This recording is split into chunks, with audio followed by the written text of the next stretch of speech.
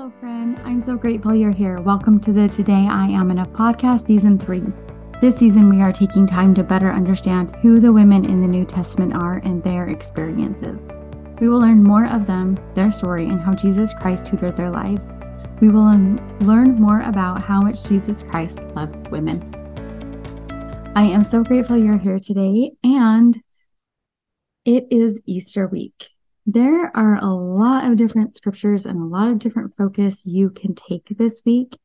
And I hope you do. I hope you take time to just really dive into the scriptures and all that they offer. I'm excited because we get to study about the resurrection, and there are a lot of women in play at the end of Jesus Christ's life. And so I kind of had to decide how I wanted to do this because we will talk about this again in a few months. So first, I want to go over the different accounts with who was there, who the women were. So we are going to turn to a few different scriptures, very similar but different. Matthew 28, verse 1, in the end of the Sabbath, as it began to draw towards the first day of the week, came Mary Magdalene and the other Mary to see the sepulchre. And behold, there was a great earthquake, for the angels of the Lord descended from heaven and came and rolled back the stone from the door it sat upon. His countenance was like lightning, and his raiment white as snow. And there is a JST for that verse, and their countenance, because we find out in all of these chapters through the JST, and one account that doesn't need a JST, that there were 2 angels that came. So Mary, of course, is there. The angel said unto the women, "Fear not, for I know that you seek Jesus, which is crucified. He is not here, for he is risen, as he said. Come, see the place where the Lord lay. And go quickly and tell his disciples that he is risen from the dead. And behold, he goeth before ye." Okay, so we have Mary and the other Mary. And then Matthew, Mark. And then we have Mark 16. 1 through 8 is where we get the whole story of this. But in Mark 16, we have Mary Magdalene, Mary, the mother of James, and Salome, and they brought sweet spices to anoint him. We have Mary Magdalene, and then Mary, the mother of James, and then we have Salome.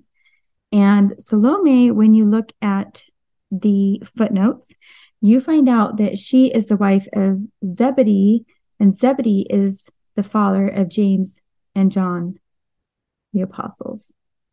So that's who she is. And then Luke 24 is the next one that we want to look at, the next account. Luke 24, and this is 10. And it was Mary Magdalene and Joanna and Mary, the mother of James, and the other women that were with them, which told these things.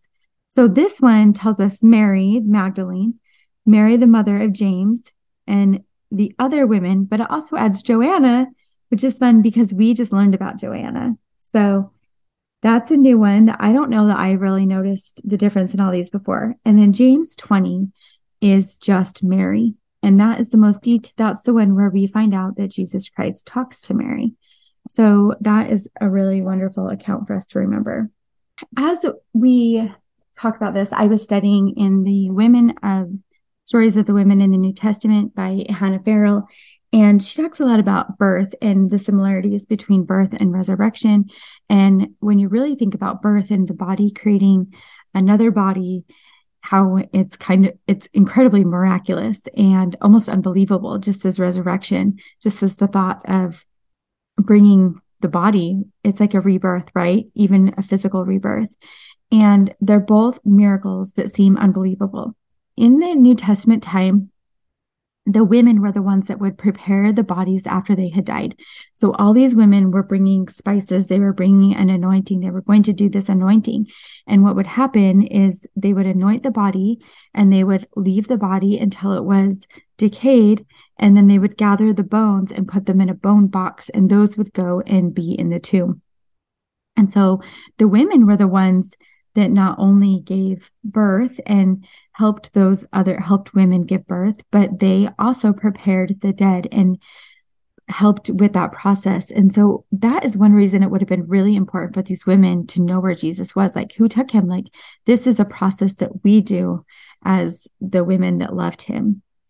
And so this is a huge reason, I think, why they would have been so distraught. Now, obviously, he was gone. Like, that's really why they were distraught. But they were going to prepare his body to finish that process that they got to do. In John 20:1-8, it's where Mary Magdalene comes. She comes early, and it was dark in the sepulcher, and the stone is gone.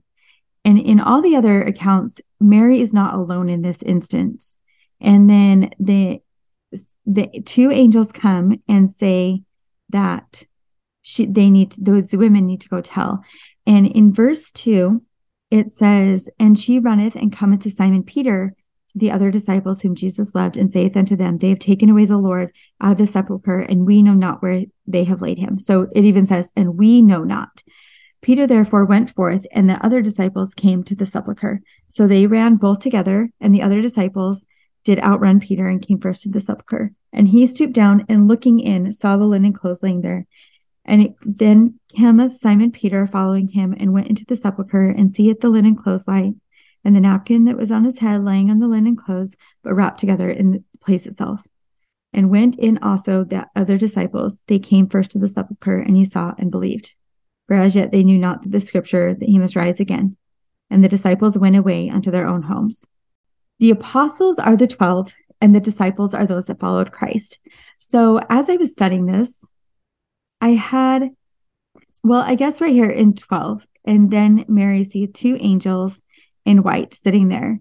And they say unto her, "Woman, why weepest thou?" So I'm just curious where these other women fit into this story, because John is telling us a slightly different story. He's telling us different details. But I'm thinking the women were in that beginning part, that the women went early in the morning and he was gone. They went and got the disciples, which is what the two angels told them in the other stories, is to go tell the disciples. And they go and tell the disciples, and the disciples come, and then they go to their home. And then Mary is there. Mary stood without at the sepulchre weeping. And as she wept, she stood down and looked into the sepulchre, and see two angels in white sitting there. And they say unto her, "Woman, why weepest thou?" And she said unto them, "Because they have taken away my Lord, and I know not where they have laid them." And when she had this, turned herself back and saw Jesus standing, and knew not that it was Jesus. Jesus said unto her, "Woman, why weepest thou? Why seekest thou?" She, supposing him to be the gardener, saith unto him, "Sir, if thou have borne him hence, tell me where thou hast laid him, and I will take him away." Jesus said unto her, "Mary." She turned herself and said unto him, "Rabboni," which is to say, Master. And then in 17, Jesus said unto her, "Touch me not, for I am not yet ascended to my Father." And in that footnote, it is a JST that says, "Hold me not, for I am not yet ascended unto my Father, and to my God and your God." And Mary Magdalene came and told the disciples that she had seen the Lord, and that he had spoken these things unto her. I am so grateful that we have that message and sermon from Mary. I just think it's beautiful. So I think it's an interesting thought, though, to think that the other women had been with her, and then they left, and then Mary lingered. And maybe she lingered because it's the only place where she knew where to find Jesus. He had cast 7 devils out of her. He had changed her life completely. She had followed him and been with him through all of this time. And we do not know their relationship. It is speculated, of course, but we do not know their relationship, except that they were friends. I'm sure they were friends. And she just needed Jesus. And when she went to find him, he was gone. She just wanted to be near him. She lingered even after the apostles left. The tomb was just empty, right? The tomb was just empty. So how often do we turn to find our Savior and the tomb is empty? We feel like he's not there. And we ask, we plead, where is he? Where is he? And then we turn around and he is there. Maybe we don't recognize him. Maybe he's in the form of a friend or a neighbor or a ministering sister. Maybe the Spirit is really trying to testify us, but we just don't recognize it. He is in our midst, but we do not always recognize him, just as Mary did not. He has not left us. All she knew, all Mary knew, was that Jesus was crucified. There was a body in a tomb, and now his body was missing. And then her knowledge changed in an instant as the Lord, our Savior, spoke her name. Can you just imagine putting yourselves in Mary's shoes? Imagine a moment where you have felt lonely and despair and sought the Lord, and then finally felt him. Maybe recognized him because he said your name. She doesn't even recognize it's him until she hears his voice, until she hears her name. That is when she knew. She knew it was Jesus Christ. She was a disciple of Jesus Christ who did not leave, just as we talked about a couple weeks ago. He asked, "Will you leave?" And Peter said, "To whom would we go? Where would we go?" Mary stood beside him. She did not leave him, and she learned of him and of his teachings. I love in these scriptures, verse 15 of John 20. And Jesus said unto her, "Woman, why weepest thou? Whom seekest thou?" And then she just pleads, "If you have borne him hence, tell me where thou hast laid him, and I will take him away." And Jesus said unto her, "Mary." And all she said back was, "Master." Our Savior Jesus Christ loves you. And as we become his disciples, and as we strive to follow the prophets, and as we strive to read our scriptures and understand his life and his love for us and his mission, and do our best to be like him, we will know him when he seeks us. When we don't recognize him, but he says our name, we will know him, just as Mary knew him, because he will be so familiar to us. We will be able to know his voice and the feeling that we have when we are near him, because we know him. The best way to get to know our Savior is to read our Book of Mormon and read the New Testament, follow the prophets, to serve and strengthen others, and to love. I hope that you take time to really know your Savior as Mary did this week, especially as we study the Easter message of the resurrection. And remember the miracle that it is, and that it's real. It's a real miracle. Just as birth is a real miracle, so is the resurrection. Thanks so much for joining me. I hope you have a great week.